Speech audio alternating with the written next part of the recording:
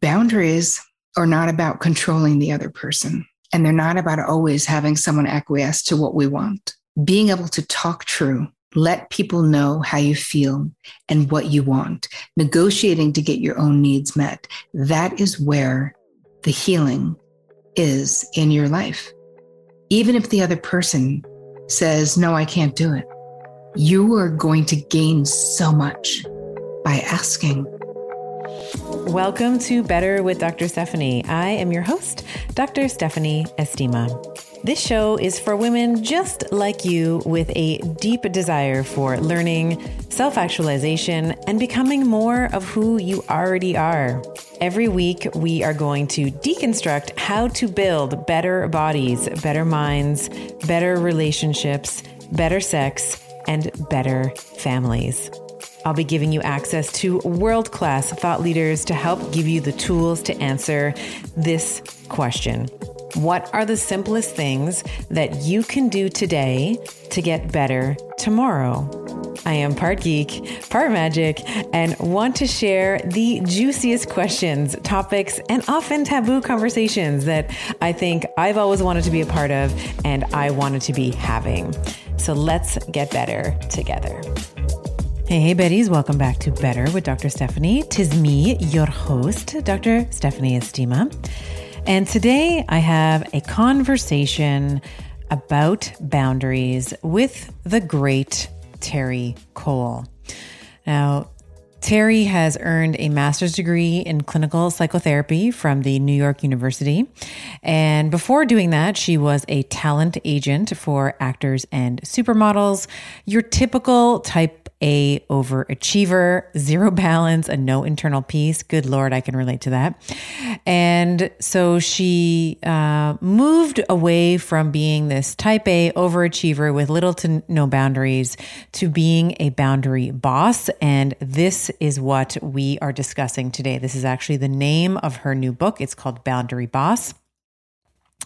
And this is going to be really important for the holidays because we're going to be seeing family.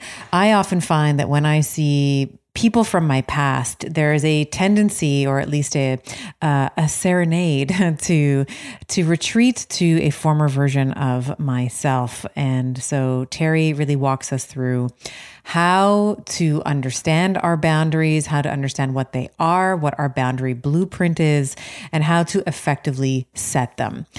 So we talk about what a boundary boss is, the different categories of boundaries. So we talk about physical boundaries, sexual boundaries, material boundaries, emotional boundaries, mental boundaries, and how those can run from anything from rigid to inflexible to porous. So the different types of boundaries in each of those different verticals.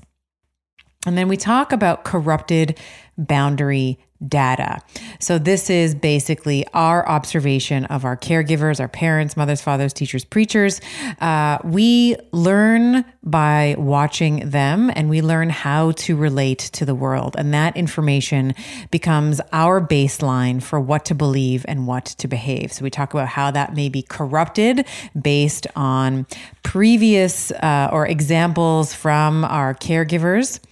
And we talk about why it's so hard to just say no, but what the consequences are for not saying no. And then we talk about identifying our boundary baseline, codependency. This was incredibly fascinating discussion around codependency because they often, with poor boundaries, often begets codependency. We talk about what she calls an HFC, or a high functioning codependent, misfix-it, misperfectionism, and of course, perfectionism, of course, is a sanctioned drug in our hyper ambitious money centric society. So we talk about what that might look like, and why perfectionism rarely gets acknowledged as the deeply debilitating problem that it is. And then we get into defining effective communication and how to create sort of clean agreements with people so that we're setting expectations while not hurting the other person, and creating a boundary plan. This is going to be so useful for absolutely anybody, but particularly my ladies who have a very hard time saying no, who have a very hard time advocating for ourselves, and we have potentially some resentment around that. Terry really walks the walk as well as talking the talk, and has been there, done that, so can really relate to some of my type A Betties, my boardroom Betties, as I love to call you, in the most intimate of ways. So without further delay, please enjoy my conversation with Terry Cole. I get a lot of questions about how to ease perimenopause and menopause symptoms, and here's a really simple answer for you. Take a good mineral supplement. Your body loses a ton of minerals as you transition through perimenopause and menopause, and mineral deficiencies make a lot of the common symptoms worse. For example, if you're struggling with poor sleep, fatigue, joint pain, hot flashes, or any other side effects that are wearing you down, you might think about giving Beam Minerals a try. Their full spectrum mineral supplement contains every single mineral that you lose during perimenopause and menopause, and there is a meaningful dose here with close to 100% bioavailability. All you have to do is take a shot of liquid every morning to replenish your mineral stores and ease the symptoms that you might be experiencing. Beam Minerals just taste like water, and you'll feel the difference within a few days. Head over to beamminerals.com and use the code BETTER for 20% off. Welcome to the podcast, Terry. I'm so thrilled to have you here. Why, thanks for having me. I'm so excited. Yeah, I was just mentioning to you in the pre-chat, first came across your name. We have a mutual friend, Danielle Laporte, and I remember, when last time I was in British Columbia, where she lives, we were sitting around her dinner table, and she's like, "Do you know who you need to talk to? Terry Cole." And then she went on this soliloquy, this like love soliloquy about you and how it's like you've really blossomed and coming into your own. And as I was mentioning to you in the pre-chat, Danielle has a command of the English language that is unparalleled. So she was talking about, us falling in love with you, at the table. And now here we are talking about your book, The Boundary Boss. So I am so excited to have you here. I love it. She's the best. It's always nice to have friends who are like your PR people, right? Yes. Yeah, absolutely. And so we're going to talk about your book, Boundary Boss. And this is such an important topic. I would argue that this is up there with regular movement and sleep habits and nutrition, because there's literally no point to doing that if you feel constrained and you can't set boundaries and you're miserable and resentful. Yep. And we're going to dive into all of the body of work that you present in this book. But before we do that, and you talk, well, maybe we're kind of already diving into the book because you talk about your story in the book. But for my audience who is unfamiliar with you, I would love for you to outline your origin story. How did you come to work with boundaries? How did this become a focus in your career? And that might be, personal anecdotes that you want to share, professional anecdotes. I would love to know where this work, how you came to do this work. Well, I think someone said, you teach what you most need to learn. And so I was a boundary disaster, like a veritable boundary disaster in my 20s for sure. And I was unclear that so much of the pain and the conflict in my relationships and inside, because mostly the style of the dysfunctional boundaries I had meant I was overgiving, overdoing, saying yes when I wanted to say no, feeling super obligated, being highly codependent to everyone in the world. So that made me resentful and kind of like a martyr. Until I really dove into therapy, I didn't realize that those were boundary issues. Once I started getting it together and realizing I could say no, I could do all of this with ease and grace in time. I could do it with kindness and love, or a little bit more heat.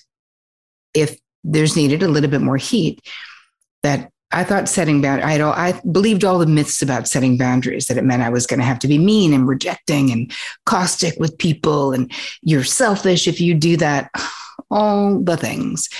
And so I went through, and I was a talent agent, negotiating contracts for supermodels and celebrities. That was what I did before I became a therapist. And that, of course, not a hotbed of mental health.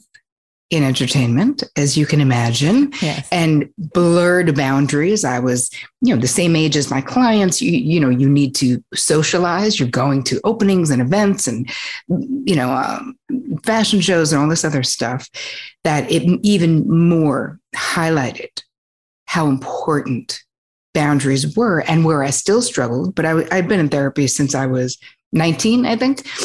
And I stopped drinking when I was 21. And I say those two things because they actually influenced what happened in the rest of my life profoundly. Therapy and just not drinking anymore, just stopping drinking. Because that also, there's a lot of blurred boundaries if you're drinking too much or doing drugs or any other dysfunctional thing. So when I decided to get out of entertainment and open up my own practice, become a therapist, I could not believe the epidemic that it didn't matter who the person was who came in. It was mostly high functioning, successful women was my practice naturally, basically. But it didn't matter if they were a CEO or a pop star. Their pain, I could connect the dots backwards to the same thing, lack of this all-important skill set, where they were agreeing to things they didn't want to do, or they had too rigid boundaries, where they were, someone would say something they didn't like and they would just cut the person off and be like, bye, you're out of my life. So it isn't just the way that we think about disordered boundaries with giving too much or them being too malleable. There's also having too rigid boundaries. So anyway, that was what lit me up, because I saw how much I started thriving in my life, how much better my relationships were when I had the ability to talk true, as I say, to not let people think wrong things about me, or not be too embarrassed to say, I really don't like that, or I would prefer we do this. Most of us, Steph, it's not just me. It's like we're raised and praised for being self-abandoning codependents. We're raised and we're praised to be self-abandoning codependents. Yeah. Man, yeah, we could stop the podcast right there. I think if everybody if everyone just sort of takes that message, that recognition, that awakening. And I would guess that most women, to your point in your clinical experience, will likely reinforce this, is that we never have been taught to set boundaries. As you said, we are self-abandoning. It's in your book, you say something along the lines of, it's almost like, hoping that one day you can wake up and you can speak Mandarin, just wishing it to be true, and wishing to know how to conjugate, and wishing how to, know how to use this word in this situation, but not and it just doesn't happen that way. It's a language, it's an acquisition that happens over time, in the same way that you might look at a child acquiring the English language or whatever language. It is a language that we need to practice and learn and flex over time. Yes? Yeah. Yes. And there's nothing to feel bad about. Like, there would be a lot of shame, especially with my high functioning clients, that they were like, what is wrong with me? Well, I'm running the world over here in corporate America, yet I can't get it together with love. Why? Disordered boundaries. But they'd be embarrassed, ashamed. And I'm like, listen, you wouldn't feel bad if nobody taught you how to speak a language that you didn't know the language. So it's getting to the point. Boundaries are exactly what you just said, which is that you need someone to teach you step by step, which is exactly why I wrote Boundary Boss, because I didn't want it to just be in my private practice or in where I teach courses on this. I didn't want it to only be for people who had money. I wanted it specifically to be for women all over the world who feel like they're screwed, who feel hopeless in their situation, because you don't have to be, and that you can learn this no matter who you are. I also did a whole campaign to get it into libraries, because maybe you can't even afford a book, but it's free to go to the library and read it. My real passion, what feels like my dharma, is reaching as many souls as possible to really lessen suffering and increase joy, and teaching them how to do it, because it's not like Like, I'm not doing it. I'm nobody's guru. My thing is, here are the tools. You can do this. And I'm really more in this book. I'm teaching, yes, but so much of it is back to the reader, because your situation, Stephanie, is different than mine. What you saw growing up, your modeled behavior, right? And that would bring us to the boundary blueprint, which I know we're going to hit. But it's not like there's one and done when it comes to being fluent in the language of boundaries. It's very personal to you. If you're an introvert, if you're an extrovert, if all of those things come into play as to what boundaries are right for you, but you're the only one who can determine what that is. Yeah. So let's actually hit the boundary blueprint, and maybe we can start off with just a definition of some of the different types of boundaries. Like, I think for many people, particularly with the Me Too movement, which you discuss in the book, we can get a handle on physical boundaries somewhat, but I'd like you to expand the definition of the different categories of boundaries that we might be discussing in our conversation today. Sure. Well, let's start, if I may, with what are boundaries, because there's so much bad intel out there about what they are. I want you to think about them as your own personal rules of engagement, right? These are limits, rules, guidelines that we set in order to let others know what we're comfortable with, what's okay with us, what's not okay with us. So in order to have healthy boundaries, right, you must know yourself, your own preferences, desires, limits, and deal breakers, because how can we communicate them if we don't know what they are? And knowing them without the ability to communicate them, because listen, knowing it and saying it are two very different things. So this is just a baseline for us. This is what we're talking about. When I'm talking about boundaries, I'm talking about the listener or the viewer knowing their own preferences, desires, limits, and deal breakers, and having the ability to share them when and if you so choose. That's it. Wonderful. If we go into the categories of boundaries, we have physical boundaries, sexual boundaries, mental, emotional, and material boundaries. So physical is exactly what you'd think. What is your biggest physical boundary? Is your body, right? This is the big, your skin, where you end and someone else begins, basically.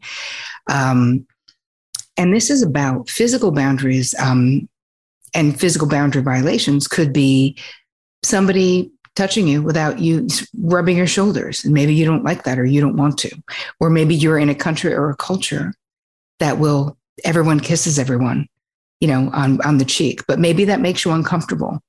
So maybe your boundary is, maybe you prefer to fist bump at this point with COVID, or elbow bump, or whatever. Right. Another boundary violation could be, let's say, someone not knocking, but just barging in while you're in the shower or while you're in the bathroom. So those are boundary violations. Sexual boundary violation is anything really that makes you uncomfortable. We have to establish it. We have to tell the person, but touching you in a way you don't like, lewd comments are actually sexual boundary violations. Somebody continually commenting about your body. But we have to also say that with a lot of these boundaries, you may feel violated by something, and yet there is a requirement. And I'm not talking about an obvious violation that anyone would feel violated by. I'm talking about someone saying, wow, you look great. You look like you lost weight. Let's say there's a whole thing that just happened with Jonah Hill publicly asking his followers to stop commenting on his body. He's like, I know you mean well, your heart's in the right place, but it doesn't make me feel good. Please stop. That's it. And there was so much back and forth with people being like, he should be grateful. What's wrong with him? He doesn't want to comment. He doesn't like a compliment. You're like, no, it's what women have been saying for all of time. It feels objectifying. It's not yours to comment on. Please don't. Now, someone else may be like, I love it when people comment on my body. Well, that is your right. That is your boundary for yourself, but it doesn't give you a right to comment on the physical bodies of others if it makes them uncomfortable, right? So part of it is we have to respect other people's boundaries, but we got to be like Jonah Hill and say what they are. Because again, you're so unique. What you wouldn't want someone to do with you physically, like let's say there's a close talker. We've all had this experience of someone just talking too close. Now we will naturally step back from a close talker, right? We'll naturally move. We're trying to create space. We are trying to show them our boundary. And if Bob from accounting decides that he wants to step closer, he might step closer. Then we have to verbally say, hey, can you please step back? Bob, you're too close for my comfort. Simply, neutrally. We don't have to, Bob isn't a monster because he's a close talker. A lot of times people are clueless. So it's not, it's like, I don't like to put like this negative vibe, like someone's meaning to do something, if it's something that could go either way. This is why we become the boundary boss. And we have the ability to say, hey, I don't like that. Or please, I'd like to make a simple request that you knock on my door or my office before you walk in. Right? Can we agree that you will knock before you come in the next time? It's that simple and that complicated, you know? Yeah. And I think it comes back to what you were saying before, like preferences are going to be unique to the individual, you know, in the same way that you might like a shower and I like a bath, like neither of them are wrong. They're just preferences that we have. And I think part of holding boundaries for ourselves is also the grace to allow other people to hold boundaries that may be different from our own. So you gave the example of a woman saying, I love when people comment on my body. And when people comment on her body and she loves it, wonderful. But she also has to have the awareness that that might not be the same for the person across from her or other people that she interacts with, and allowing other people to hold different preferences without trying to change them to be her, to be more like her, I think is important. Yeah. It is. And I have to say, this is one of the less explored areas of becoming a boundary boss, which is, you know, the way that I put it in the book is accepting when someone else says no to you, especially if you have been a people pleaser, if you have been a codependent, if you have spent a long time saying yes when you want to say no, when someone else flexes their boundary muscles, wow, you could be like, who does Betty think she is? Like, what? Of all the crap that I do that I don't want to do, why does she get to opt out of crap she doesn't want to do? Right. And this is also a learning process of not personalizing everything, right? It's so not personal. And I think that even in intimate relationships, even in close relationships, someone's allowed to have a preference that's not a reflection of how they feel about you, right? But when you're codependent, that's hard. It's really hard to see. It feels like everything, in a way, is a reflection of how someone feels about us. I wanted to, because I said before we were going to talk about the categories. Yes. So should I go back and just hit them and then we'll have done with them? Sure. Yeah. You talked about physical and sexual, material, emotional, and mental were the next three. Yeah. So material is just about your stuff, how you keep your stuff, how often you share your stuff. Do you lend money to people? Violation, material violation would be someone going into your closet and taking your sweater without asking, if that bothered you, if you didn't have that agreement with them. Maybe you keep your car super clean and your slobby cousin comes in and leaves their fast food wrappers in your backseat. That would be a material boundary violation. You lend someone money and they don't give it back to you when they've agreed, when they said they would. P.S. Just don't lend anyone money ever. Okay. Just don't do it. It's just going to go bad. It's just no. And hey, I'm not saying don't gift it. If you can afford to lose it, then just gift it. And you don't have to have that, because money never, talk about boundaries, my God, it's never just dollars and cents. So that's the material stuff. Also, how you keep your home and your space. Is there any area of your house that other people can't go? Is your bedroom off limits to your young children or not? Like, those are your own boundaries. People had a lot to say about physical and material boundaries, spatial boundaries during the lockdown. because suddenly, normally you spend 2 hours a day with these people, and now you're spending 24 hours a day with them. And so I actually did a lot of episodes of the Cherry Cole Show on this exact thing of like, how do you involve kids and kind of make it fun? And we had to delineate, especially if you're in a relatively small space, boundaries. Like, hi, don't come in. I'm filming, right? This is a boundary. Please don't step past it. So that's the material stuff. Moving into emotional boundaries. And this is like knowing what you're responsible for and what you're not responsible for emotionally. So we were just talking about codependency. Codependency, a big part of it is disordered emotional boundaries, because we literally don't know where we end and the other person begins. We don't want the other person to make mistakes. So we're inserting ourselves into situations and giving unasked for advice or criticism. But if you have healthy emotional boundaries, you don't blame other people for your life, for what's happening, for your life choices, for what's going on. But you also do not feel excessively guilty. Like you don't take on other people's life choices. And because some people will try to make you feel guilty, but when you have good emotional boundaries, you really can go, hey, Mom, I hear you, and I'm sorry that you're in pain, but I'm actually not taking that on. That I love you, and I know you're going to figure it out, but I'm actually not going to take that on. That's not mine, what you're saying. That's a choice that you made. And it's learning this type of language where you can stay lovingly connected to your mother, even if she's blaming you for some shit that's not your fault, and just not take it on, rather than we get so mad about the blaming, or we get so offended about the comment. We're just going to, when you become a boundary boss, you take that energy and you funnel it into being effective, saying what it is that you need to say.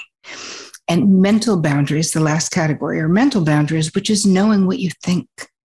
It's knowing your opinion. It's being able to hold on to your opinion, even if you're with people who don't think the way that you think.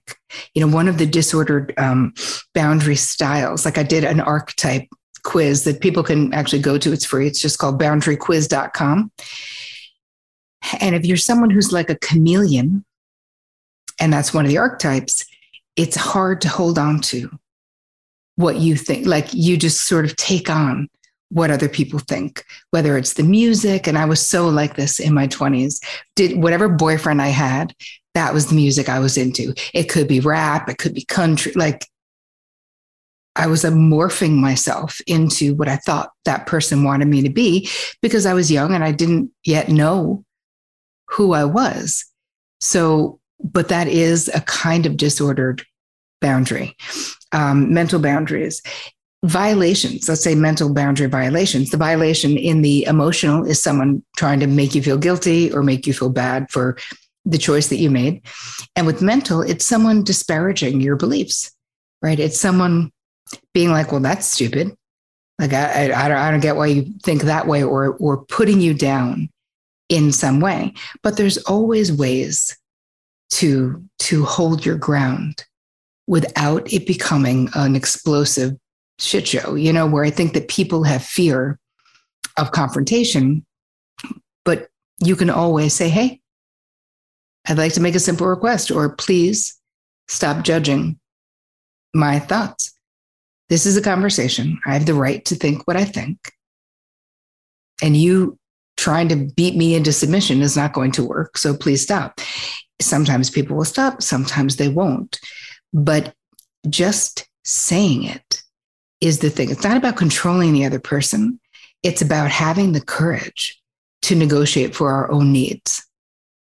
That's beautiful. And I, coming back to the chameleon, as you were talking, I was reminded of a meme of Brad Pitt, where it was like, Brad Pitt looks like every woman he's ever dated sort of looks like her. And not to, if Brad Pitt's listening, he's not, but if he was listening, yes. We're not throwing, shade at him. It's just, he has the same haircut, turns blonde when he's dating, I don't know, Gwyneth Paltrow, and yes, then has long hair when he's dating Jennifer Aniston, etc. So that would be a real example of a chameleon.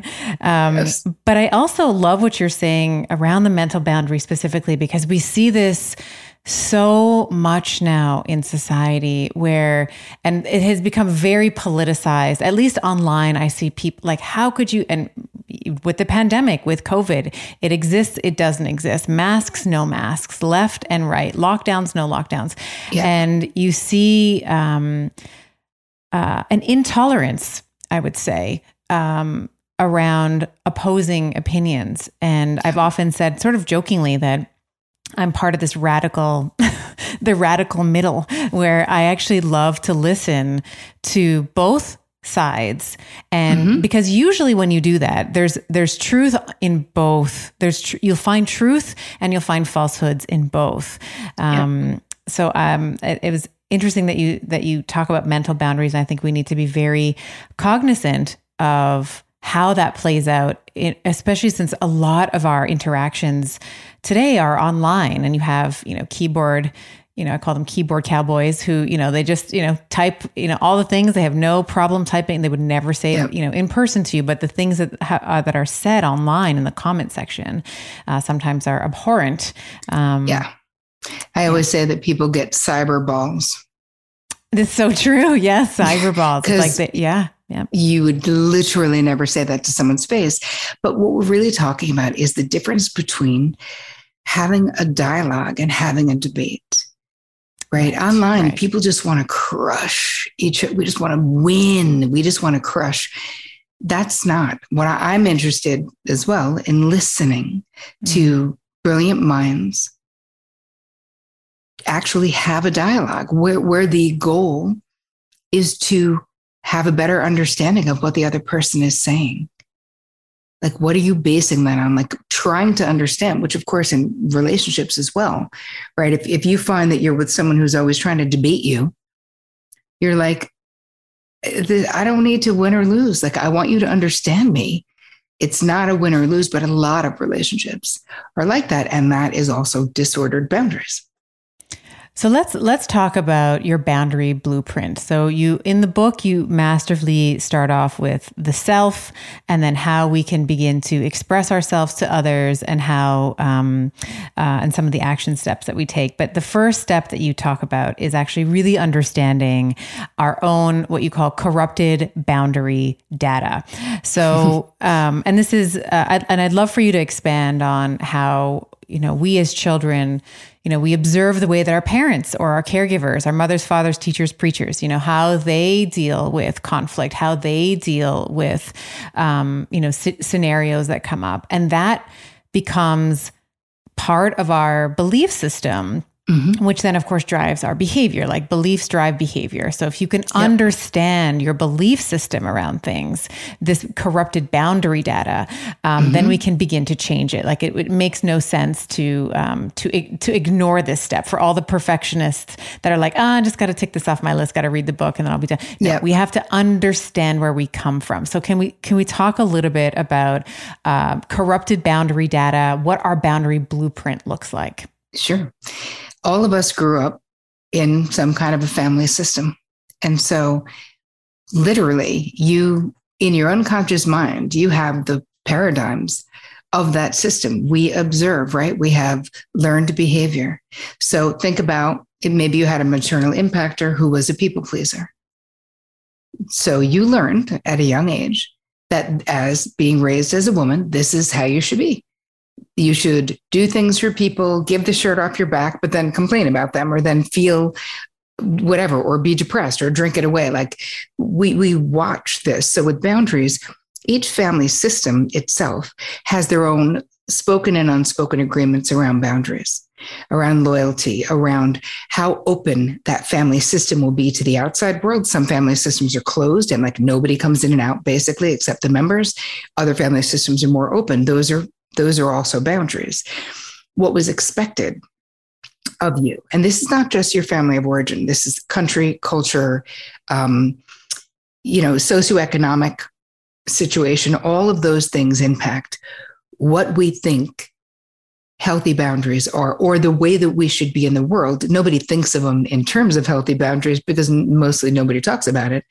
But it's like, we learned this is what it means to be a good friend, a good partner, a good worker, whatever. This is how the world is. So if that information that came down to us through our family system, through the country and culture we live in, basically says, like it did for most American girls, at least in the last 50 years, I'd say more probably, that, to be good, you got to be nice. That niceness is the virtue that should be the highest goal. The biggest insult is if someone perceived you as not being nice, at least where I grew up. That being nice and being of service, helping others, besides doing well in school and not having sex. Like, okay, so there are a few things that were in there. But I also learned that my mother did all the things. So then I grew up to be a woman who did all the things because I thought that was it. Each one of you listening has your own unique boundary blueprint. So the beginning part of the book is we do some excavating, as Stephanie was saying, about what is in there, because you can't change it unless you know it. So trust me, if there was a way around this step in 25 years as a psychotherapist, I definitely would have found it. But there isn't, because there is no one size fits all when it comes to boundaries. I could give you the reason I didn't just write a book with boundary scripts, which is what everybody wants, is because even if I gave you all the right and perfect words, you would not be able to consistently say them and have them be effective. Because if we did not go into the basement, which I call it, right, which is your unconscious mind, we need to open these dusty boxes to understand why you relate to boundaries specifically the way that you do. So, and then we can look at the obvious ones, like I just said, like, let's say a lot of us had moms who were people pleasers, or, the ones who were over functioning and over giving. And we learned that was sort of the way to be. But you answer a whole bunch of questions. And in the book, because I didn't want to do a book and a workbook necessarily, and I didn't want people to have to get both, I give you the questions in the back of that chapter so that you can answer, like, what were boundaries like within your family of origin? Did you have any privacy? Were boundaries encouraged or discouraged? Were they punished? Could you close your door or not? So then we go back to the categories and look at in each category, were you allowed to think differently than the group? Or would there be punishment? Or would you be mocked or ridiculed if you had a different opinion? Or was a different opinion encouraged? Think for yourself. Okay, well, let's have a debate. Who knows? Every family is different. But when you start answering those questions, you will get a much more clear snapshot of your own boundary blueprint. So imagine that it's in the basement of your mind, your unconscious mind. When we start revealing what that is, when you start writing your answers, you go, oh, I see why I say yes when I want to say no all the time. My mother did the exact same thing, or my father, or my older sister, or whomever. Like, so much of this is learned behavior. And that is corrupted boundary data, because what we learned was this is the way you should be. And what you find out as a grown-up is that being that way is not going to create a satisfying or heavily successful life. Yeah.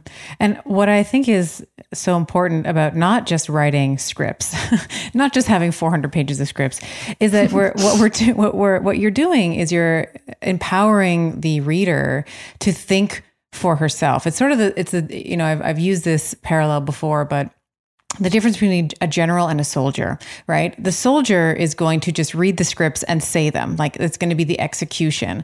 But the general is going to be, one step up from that and say, okay, what is the situation? How can I adapt to this ever-changing situation? And then modify the script, modify how I need to show up so that I can still be in alignment and still be true to myself, which is more important than just having the script. And we're going to talk about scripts. We're going to talk about the template for that, but this is such an important step, and I have to sort of highlight, maybe double click on the perfectionists, myself included, here with this perfectionistic tendency to just want to get it all right, and it's okay to suck at boundary setting. It's okay to be a beginner. It's okay to not, know how to do it in the beginning, in the same way that it was okay for you not to learn how to walk the moment you were born. In the same way, it was okay for you not to run a marathon without training for it. In the same way, it was okay for you not to squat 200 pounds before you squatted 100 pounds. It's like, it's a muscle that you have to flex, and it's a language, as we were, akin to the language parallel before. It's, you acquire more verbiage, you acquire more ways to play with the subset of information that you have. It's so important. I would just want to say yes to all of that. It's so true. I also think that it's important that you realize that as recovering perfectionists, I would say I am as well, that perfectionism, we have this illusion about what it does for us, And so to live a real life is messy. Real love is messy. Family is messy. Boundaries are messy. Mental health, mental wellness is messy. So it requires us to just be in acceptance of that. We're going to want to take it back. We're going to start setting boundaries. We're going to feel guilty. And I walk you through all of this in the book, like what you can expect, what to expect when you're expecting. No, what to expect when you start really getting boundaries in place that are based on who you are and how you feel. Because a lot of perfectionists and sort of alpha women, I'd say, or type A type women, they think that they're good with boundaries because they don't put up with any crap from anybody, because they're like, But what happens? How do they behave when someone betrays them? Oh, cut off. Bye. I'm not talking to you. Done. And you don't even have to be betrayed. You could be cut off if that person doesn't like the way that you interact, or didn't feel like you had their back or whatever. Right. And again, these are rigid boundaries. So it's not just, don't listen to this and go, oh, I'd never say yes when I want to say no. I don't have any boundary problems. Trust me, take that boundary quiz and you'll see exactly, because there's also archetypes for more rigid, which is the loner and the ice queen and the powerhouse. So it's interesting to see which way you lean from what your answers are. But perfectionism, I 100% agree with what you said.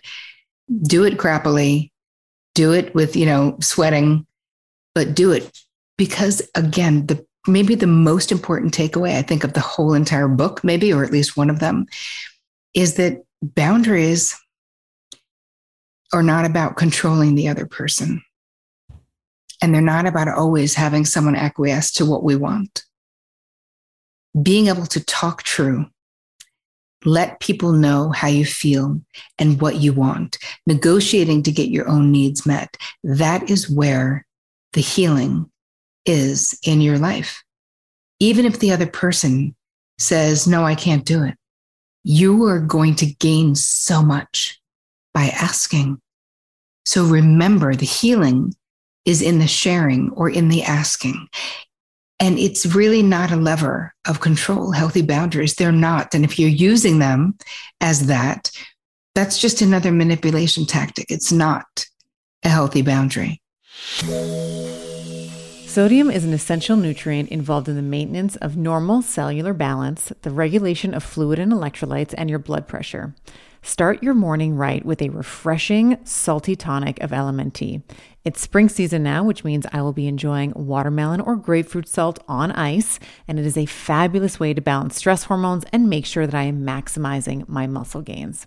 LMNT also has a no questions asked refund policy. Try watermelon or any flavor that you want, and if you don't like it, they will refund your money. No questions asked, and you don't even need to return the box.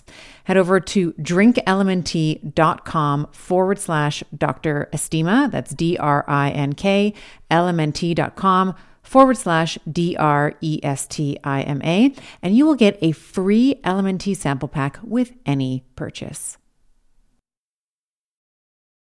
But it's not about them. So when we take the pressure off, because in the beginning I used to think, well, why would I'm not going to tell this person how I feel or what I want, because I know they're not going to do it. I learned it's not about whether they do it or not, that it's my love affair with myself caring enough about me to tell the truth about my preference or how I feel or what I want or my limit or what I don't want. And then opening up real dialogues, which is exactly what that does, or not if the other person can't. But you will never, unless you're in some kind of a horribly abusive situation, which I hope you're not, and I'm not talking about being with violent people, right? So none of this boundary stuff applies to boundary destroyers, which is a whole chapter in the book about super manipulative, abusive people. But with regular people, this will change your relationship to yourself, and that will up-level your life. You talk about in the book an example of this in your own life where you wanted to invite your father to, I believe it was your graduation, and you were sort of hemming and hawing, and he ended up saying no anyway. I think he said no to the invitation, didn't want to travel, but you were so proud of yourself for asking. And I think that it's just what you're saying. It's about advocating for yourself, divorcing yourself from the outcome. That's not the point.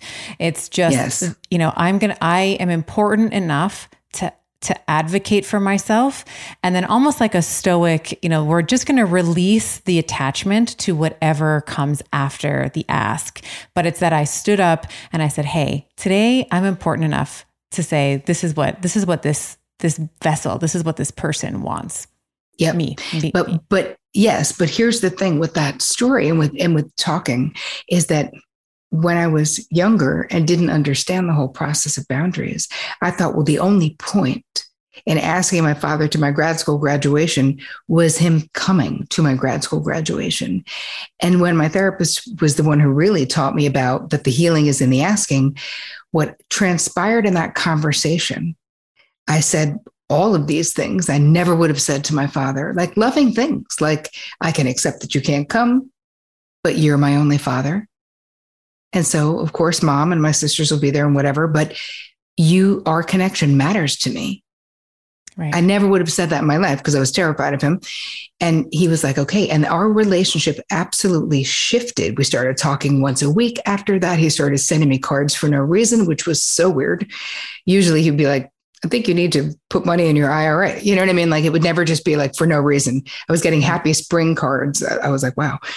So it wasn't just a shift within me and how I felt about myself for having the courage to do it because I was terrified. It was energetically me talking true to my father and being vulnerable and saying, you matter. I love you.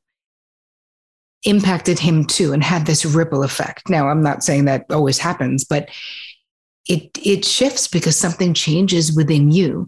And it also changes why we advocate for ourselves when it's not about the outcome and it's really about, I will feel better if I tell the truth about what I'm holding on to. Yeah. And then I had the courage to ask. I love that. Yep. It's so beautiful. One of the things I wanted to maybe touch on and have you expand on a bit is how we can begin to cultivate this relationship with ourselves. I was saying to you in the pre-chat, so much of self-care, it seems like this word has become so diluted that it almost, it's like candles and massages and bubble baths. Is that what you're talking about when you say relationship with myself? And for sure it can encompass some of those things.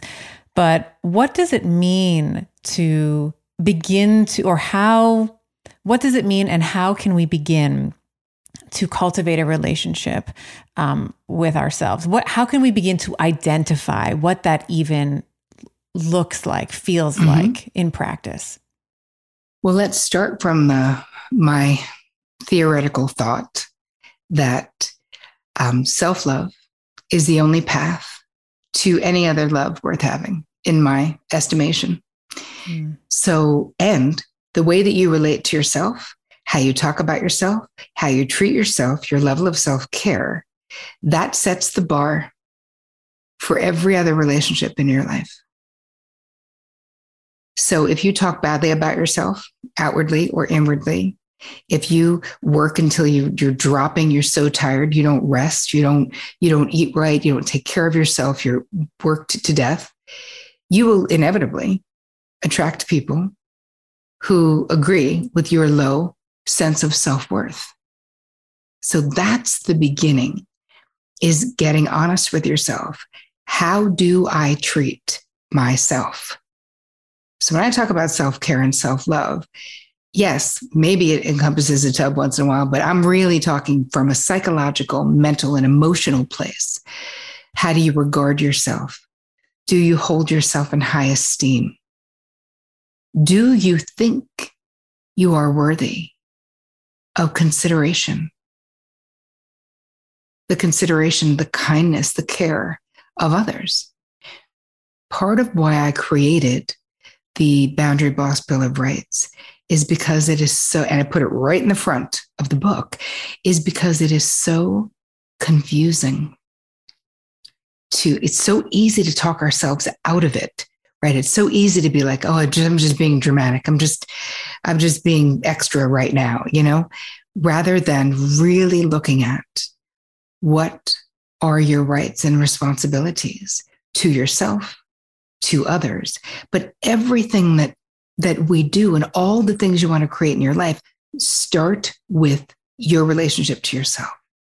So I would say, do an inventory and get honest about how you treat yourself emotionally, mentally, physically, right? Do you stay in crappy relationships because you're afraid to end a relationship?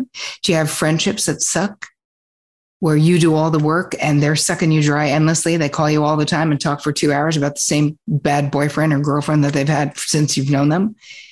Do you stay in relationships because I call them historical handcuffs, because you've been friends since 3rd grade and this person's been living on your couch, but they're an alcoholic? Like, where is the consideration for you in your own life?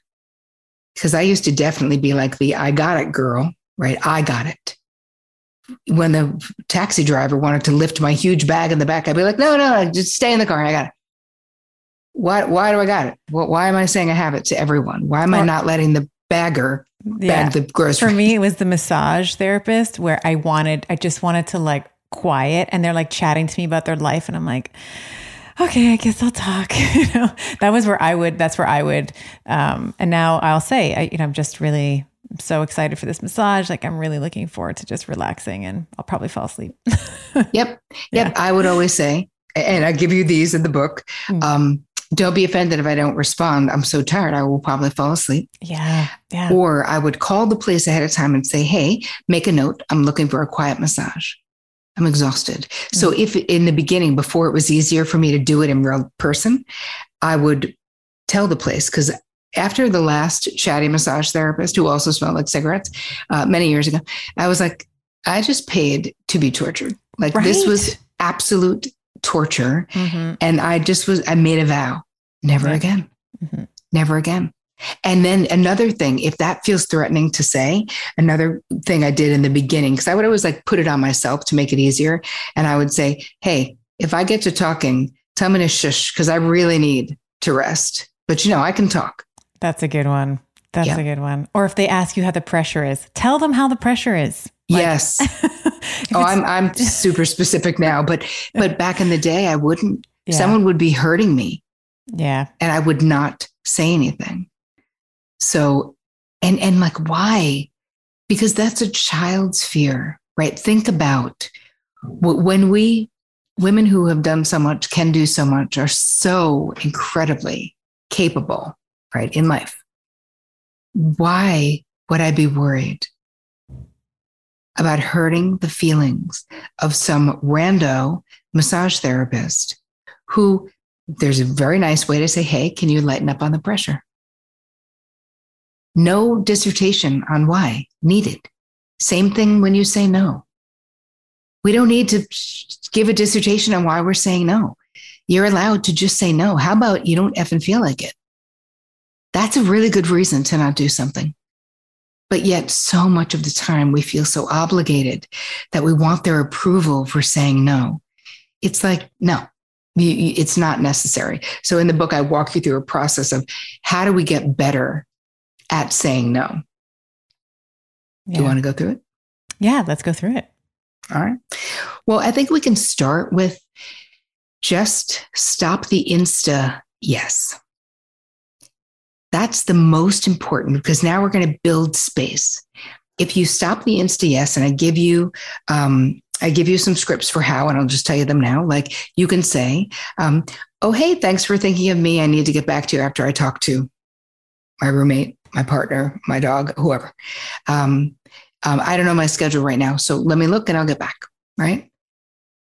Just give yourself permission to not instantly say yes. You are not required to do that. And when we do that, so much of the time, we find a way to not do the thing anyway. We just don't do it in a straightforward way. We get a migraine, we get a something. Like, it's really hard to make yourself do stuff you really don't want to do. You'll find a way out. And then people think you're flaky, or we'll go and be bitter. Feel like Betty owes me. How entitled is Betty? Is Betty entitled, or do you just have an inability to say no?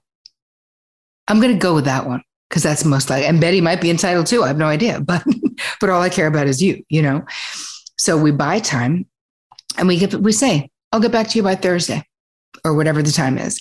Then when you go back, now you've created all this expansion internally. Breathe, go, okay, do I want to do this thing? Check in with yourself. It is not about what the other person wants.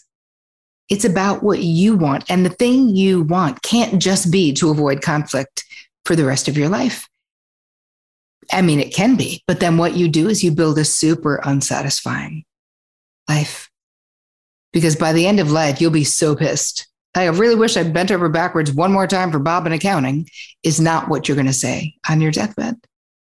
It's like, and the biggest tragedy is that people don't know us.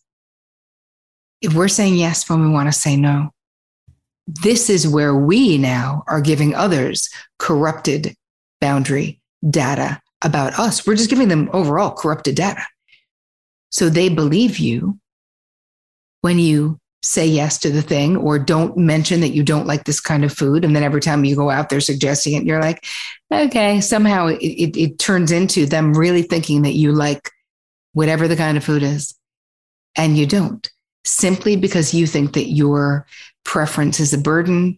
You don't want to be like, we have all of these things that we talk about, like, oh, you know me, easy breezy, no fuss, no muss. It's all good. I'm all like, no, it's not, because that's not life. That's not even real. And again, if you're that person, and listen, I'm not saying that you care about everything, right? There are tons of things I don't care about at all. Say to my husband, I don't care. You could pick it, whatever the thing is, if it's something I don't care about, but I know the things I do care about, right? So it's not to say you have to have a preference about everything. You don't. But I know from being a psychotherapist for 25 years that 99% of the time, when people's mantra in life is, you know me, I'm easy, there's someone who came from some kind of a background that made them be terrified of conflict. And what they really want is to go under the radar and not have any problems with anyone. But you can't be your real self if you're doing that. That is the child you running your adult life. And anyway, it's the longest way around the barn to get back to saying no. And there's a zillion different ways of just saying, hey, I checked with my person and we actually have plans that day. I hope you guys have a great time.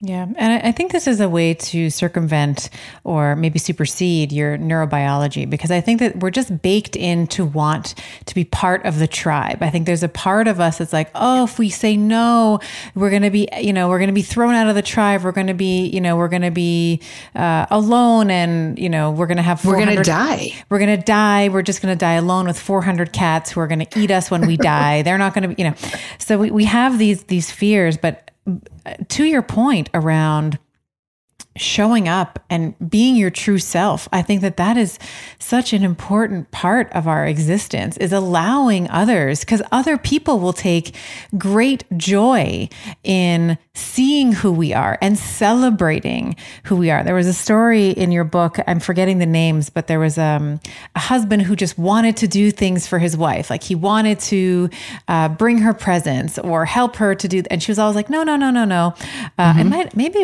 I think it might have been, and was it your mom? Yeah, it was you. And your mom's like, let him do the things that he loves to do.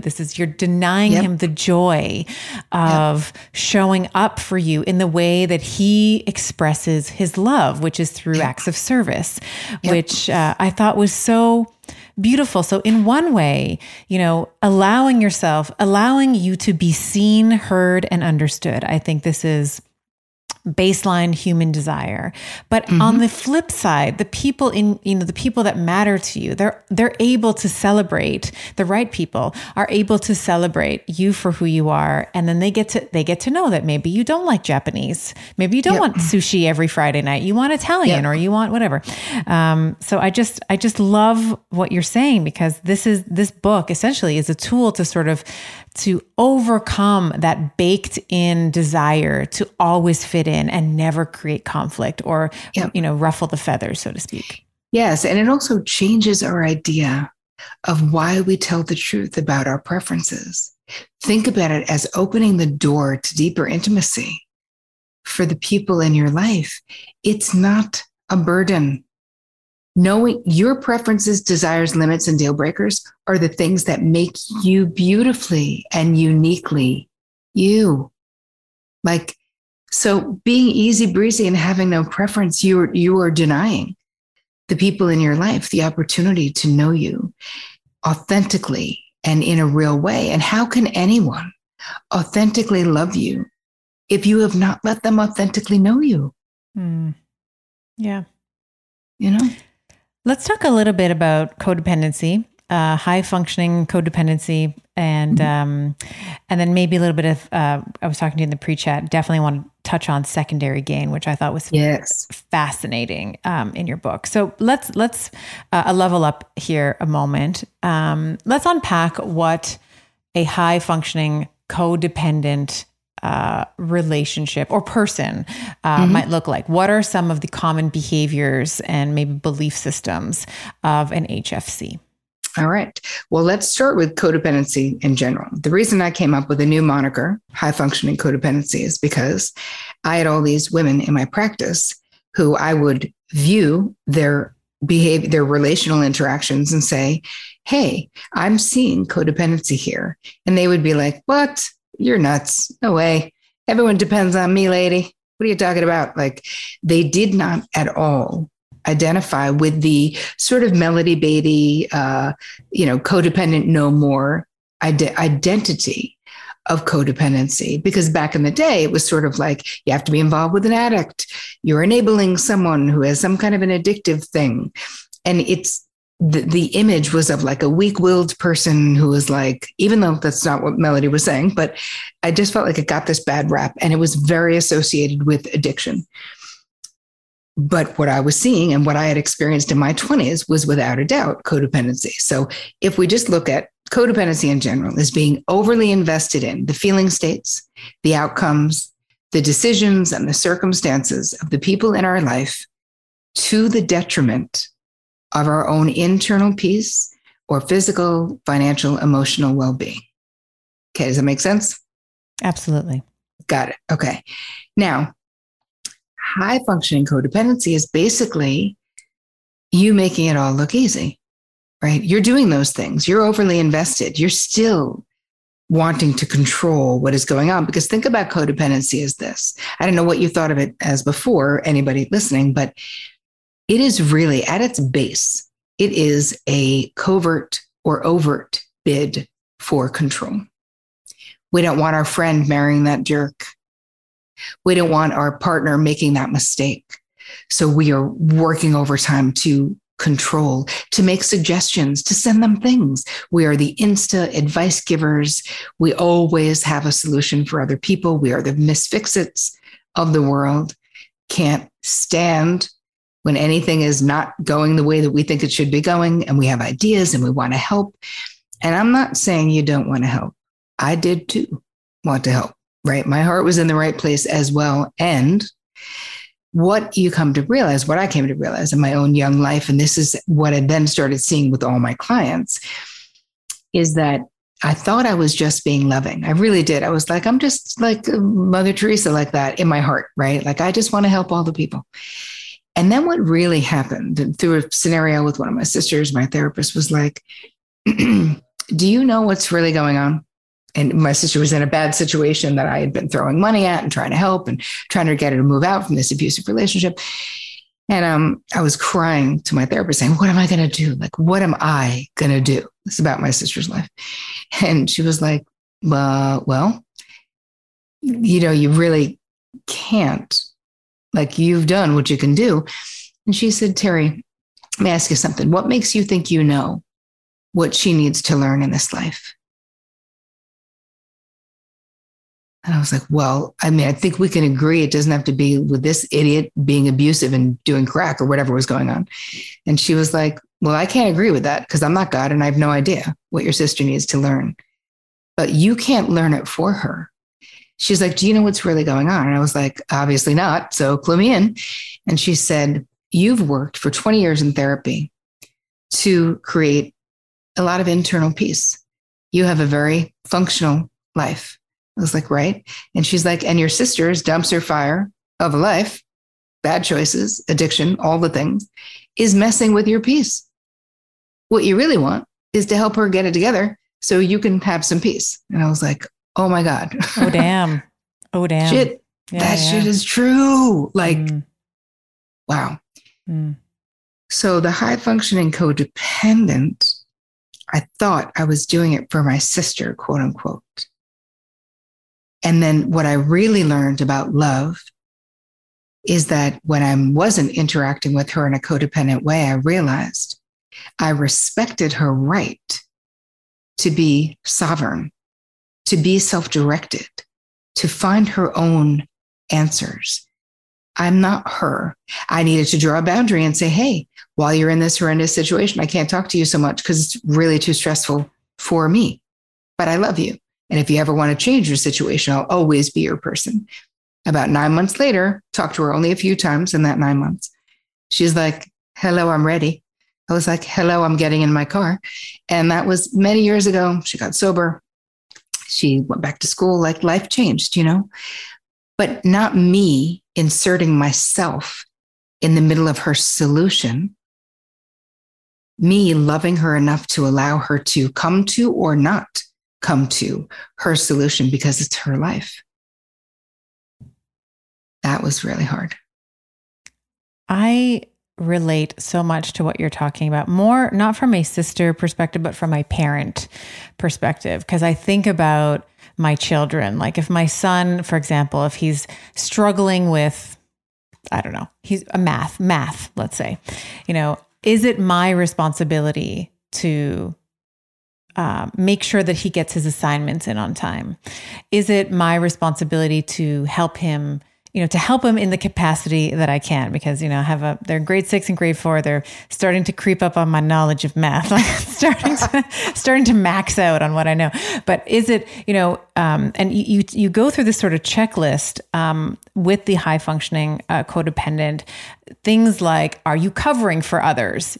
So in the situation you just described, are you sending her money? It's like, hey, I can help you with the monetary piece. Like you can leave the situation. Or maybe it's like me staying up to help him finish a project that he's slacked off on. And now, I don't want him to face those consequences of the teacher or a bad grade or what have you.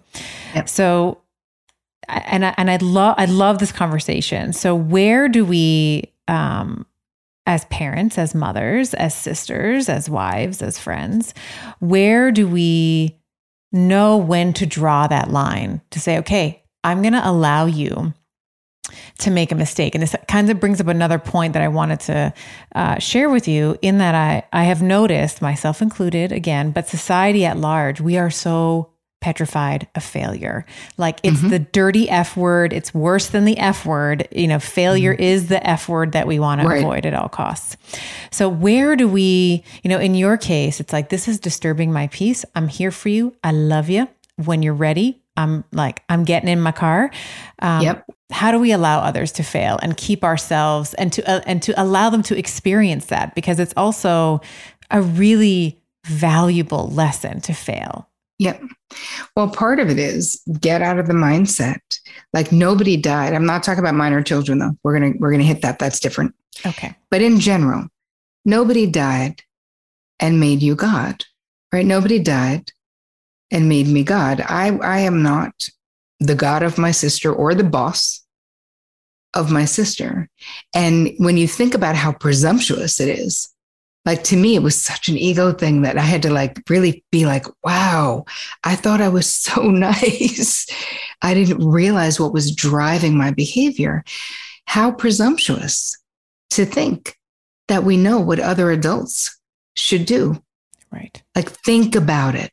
So how do we let them do what they're going to do in their life if they're a grown up?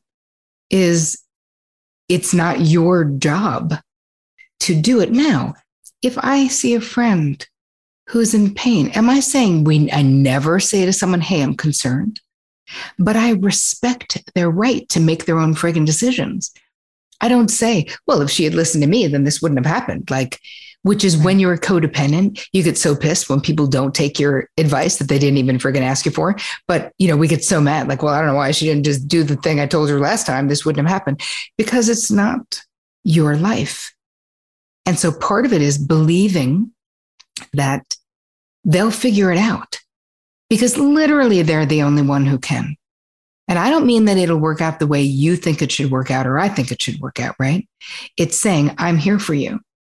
I love you. I'm concerned.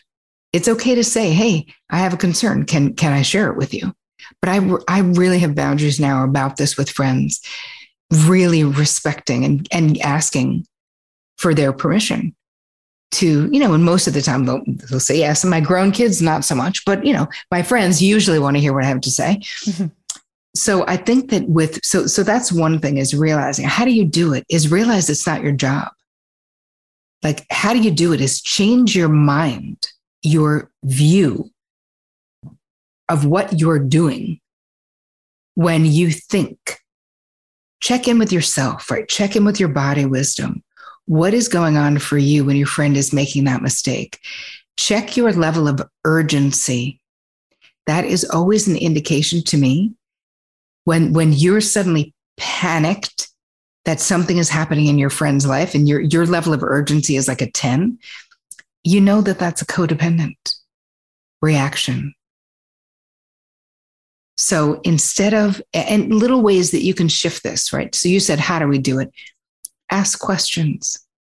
What does your gut say? I don't know. What do you think? You tell me. Don't tell them. Say, but if you did know, what would it be? Which way are you leaning? How do you feel in your body? Like, I know you're going to come to the right decision for you. I also say, as my therapist once said to me, but I say this to clients too, like, what makes you think I have your answers?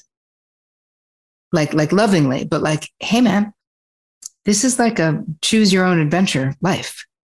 This is your adventure. Let's not be so afraid of failure, quote unquote, right? As you were saying before, for our loved ones, for ourselves, we all have a right to be on this journey and to be self-determined on this journey. So if you are in a loving place, you can say, hey, I want to just give you all the advice in the world right now, but I don't think that that's what is needed. I really want to know what you think. I'm here for you if you want to brainstorm. But stop the auto advice giving. It's like, it's not as loving as you think. It's really based on you. I'm not saying this to you, Steph. I just mean in general, right? Yes, this is what we're doing to become boundary bosses, is to know what is my side of the street. And my sister's life was her side of the street. And I went over there when she invited me to and helped her get out of that situation. So it isn't like we can't help people, but we can't determine what kind of help they need. And we can't help them if they don't want to be helped. That's just us trying to help us have more inner peace. Right. It's helping us to sort of acquiesce the nervousness and the sense of lack of peace, as you mentioned, in our own bodies, which is sometimes we see, I mean, again, coming back to parenting, it's this idea of like, stop crying. It's not because you want the kid to stop crying. It's because you feel uncomfortable seeing your child cry. That's what's happening when you're telling them to stop crying. And I think that there's also, I myself in my own personal life have hit rock bottom. So in my personal life and my professional life, and there's such power there. Like there's such power in like having absolutely nothing. And to deny someone else's experience there, I think is also, I love what you're saying. Like, what do you think? Who do you think it is? Like, why do you think that I have the answers? Like, how presumptuous, right? That I'm this deity that's going to know what the answer is for you. You have, it's like heal thyself. You know what you need. And become a good listener. Become an expansive listener. I like to say an athletic listener where you're like there for the other person in a real way. Being interested in what they think, which says to them, it conveys to them, I believe in you. I believe that you're capable of this. And it also gets us away from thinking we're God and that we know what they should do. But let's go quickly. I just wanted to hit the minor kids thing because we were talking about boundaries with kids. Yes. That, coming into an already established situation with my husband, he was widowed, had 3 young teen boys when I came in. His wife died when they were little kids. So I was coming into like a system that was, needed a lot of help, definitely needed a maternal figure, but also needed a lot of straightening, sort of.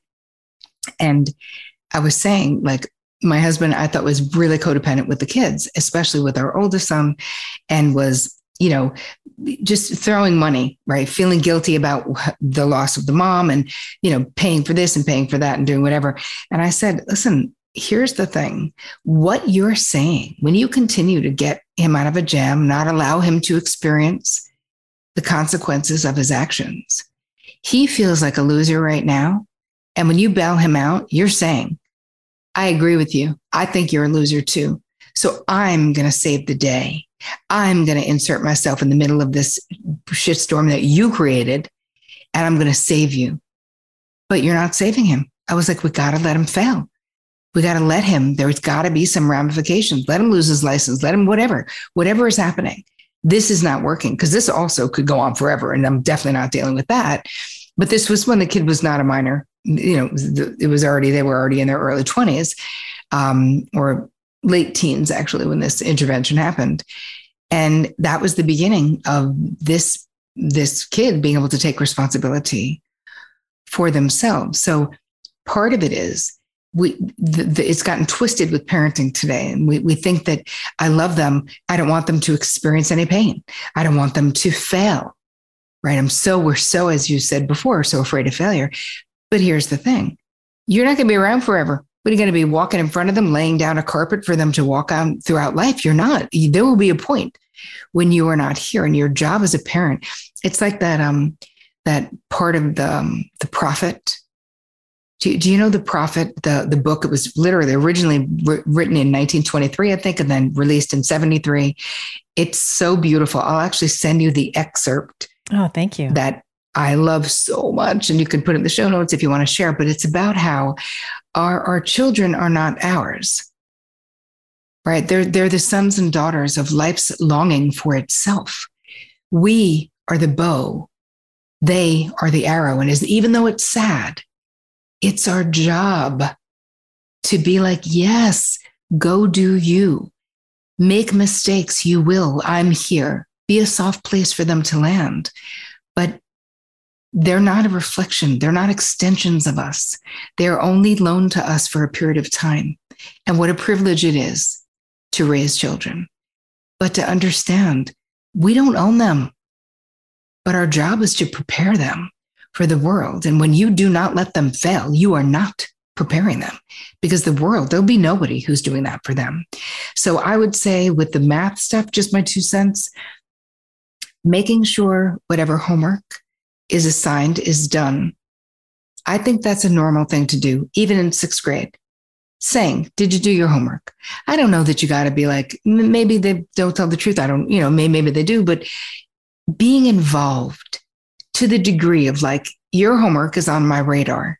What you need to do according to school, because you're in 6th grade, which means you're probably 12, right? 13, 12, 11? He's almost 11, but he's young. He was born in November. Yeah. Oh, okay. Right? Like you're still the parent. And being the parent, I think, means we're involved. And you have to always be the parent, even when it sucks. Even when the kid's like, you guys are not cool. They're going to go through the teen years where suddenly our kids were like, you guys are so bougie, calling each other babe all the time. I was like, I don't even know what that means. This was many years ago. I was like, okay, fine, great. But we can't need to be friends with our children. Right. That's it there. Yeah. Mm-hmm. We can't. You can be the soft place for them to land without fixing things for them. But also when they act up and get mouthy, which they will, because this is the rite of passage. They must separate and individuate, and no kid is exempt from this. So parents, let's learn what are the phases of development for children. So instead of thinking that when your kid becomes 16 or 17, that they become a criminal or that they're horrible, realize they're doing what is mandated to them to do, which is to separate and individuate from you. And it is so painful. The only way they'll do it and the only way they can do it is with anger, or they wouldn't do it. Yeah. So it's not to characterize personal. You as like the bad parent. Like you don't understand. You're just this bougie, out of touch, Totally. Yeah. Yes. And you still have to be the parent. They cop an attitude, and you still have to say, hey, I used to say to the boys, you realize that anything I do for you is a favor, right? Like I don't need to drive you to Billy's. Yeah. So if you want me to drive you to Billy's, yeah. back it up and use a tone of voice that's appropriate for me. Okay, go. Sometimes it would work. Sometimes it wouldn't, but it's not personal, and we need to focus on the kid. That's great. I love that. I can't remember who I was talking to. This might've been just an offline conversation. It was like, raising children is a choice. Like you don't have to take them to Billy's. You don't have to feed them. They can, I have he's going to be 11 soon. Like he makes his own breakfast. Like I don't make him breakfast. He can make eggs and he can make a sandwich for himself in the morning. And, I think that, parenting is a choice. We chose to bring them in here, into the world. And to your point, it is in some ways, especially if we have those if we grew up in a very codependent home, we are destined, if we don't become awake and aware, to repeat those patterns in our own family dynamics. Yeah. But yeah, it's important to arm them with saying to them, I'm not going to no one's here. Like, and I say this to my audience all the time. No one is coming to save you. Yep. No one. And I feel like with kids, we can start with saying, what do you really think? Yeah. Like parents, it's so tempting to just constantly tell kids what to do or what they should think. What do you think? What do you think is the right thing to do? Your gut is good. I trust your gut. Tell me what you think. Like we want them to be independent, I wanted to tell you, I also have a gift for your people before we go. Oh, yes, please. So I have, they can get it at boundaryboss.me/better. And it's a thing on codependency, because I feel like this is one of the big takeaways of what we talked about. So it's a video and a whole integration guide where you can really start to get an idea of where you are, even if you never considered yourself any kind of a codependent before you listened to this podcast. And maybe now you go, oh, maybe I am a high functioning codependent. So this will give you the baseline of where you are right now. Wonderful, wonderful, wonderful. And I think, just as we're sort of wrapping our conversation, at the top of our conversation, I said, this is one of the most important skills that you can have, in addition to nutrition and exercise and stress management. This is a crucial piece of stress management for my women and for the women who listen. So we'll make sure that boundaryboss.me boundryboss.me/better is in the show notes. It'll be a clickable link. And we didn't get to, but I think it's still worth mentioning, the scripts that you have. So we talked about everyone wants a script, but you have scripts and scripts and scripts of how to create a proactive boundary plan. Like the step 1, be specific about the boundary, take stock of yourself, visualize the outcome, etc. So I think it's anybody who's listening to this who wants to be a boundary boss, you need to pick up this book. Strongly recommend. I'll send people to boundryboss.me/better. If people want to learn more about you and your work, we'll also make sure that quiz, the boundaryquiz.com, is in the show notes as well. But where can people interact with you? Are you, where can people find you on the interweb and on all the places? Yeah, well, my website is terrycole.com. If you want to get the book, or if you bought the book, but you didn't get the bonuses, you can go to boundarybossbook.com and still collect. I just did a ridiculous amount of bonuses because I love people and I want you to have them, meditations and all kinds of other things. I hang out mostly on Instagram. So just at Terry Cole on Instagram. And I have a group for women on Facebook, which is called Real Love Revolution with Terry Cole. That is, it only is for people who identify as women. But I have about 30,000 people in there, and we talk about all the things. And then they can check out my podcast at Terry, the Terry Cole Show. Wonderful. Well, Terry, it's just been such a lovely time chatting with you. I've enjoyed our time together, your insight, your wisdom, your presence. So thank you very much. I know this is going to be so valuable to my audience. And just as a little funny little thing, in the book, you use the word Betty throughout. And so that's the avatar of my audience. We call them our Bettys. So as you've been saying, like, hey, Betty, like, what you doing over there? I'm like, oh my gosh, it's like she's literally talking to my people. So I just wanted to share that with you. So funny. Yeah. Well, thank you so much for what you do, and thank you for your time. I really enjoyed myself. We'll have to do it again. All right. I hope you enjoyed today's episode. And I must give you the obligatory legal and medical disclaimer here. This podcast, Better with Dr. Stephanie, is for general information only. And the advice, recommendations we discuss do not replace medicine, chiropractic, or any other primary healthcare provider's advice, treatment, or care. In the consumption of this podcast, there is no doctor-patient relationship that has been formed, and the use and implementation of the information discussed are at the sole discretion of the listener. The information and opinions shared on this podcast are not intended to be a substitute for primary care, diagnosis, or treatment. In other words, guys, be smart about this. Take it with a grain of salt. Take this information to your primary healthcare provider and have a discussion with him or her to make the best choice that is for you. Remember, I am a doctor, but I am not your doctor.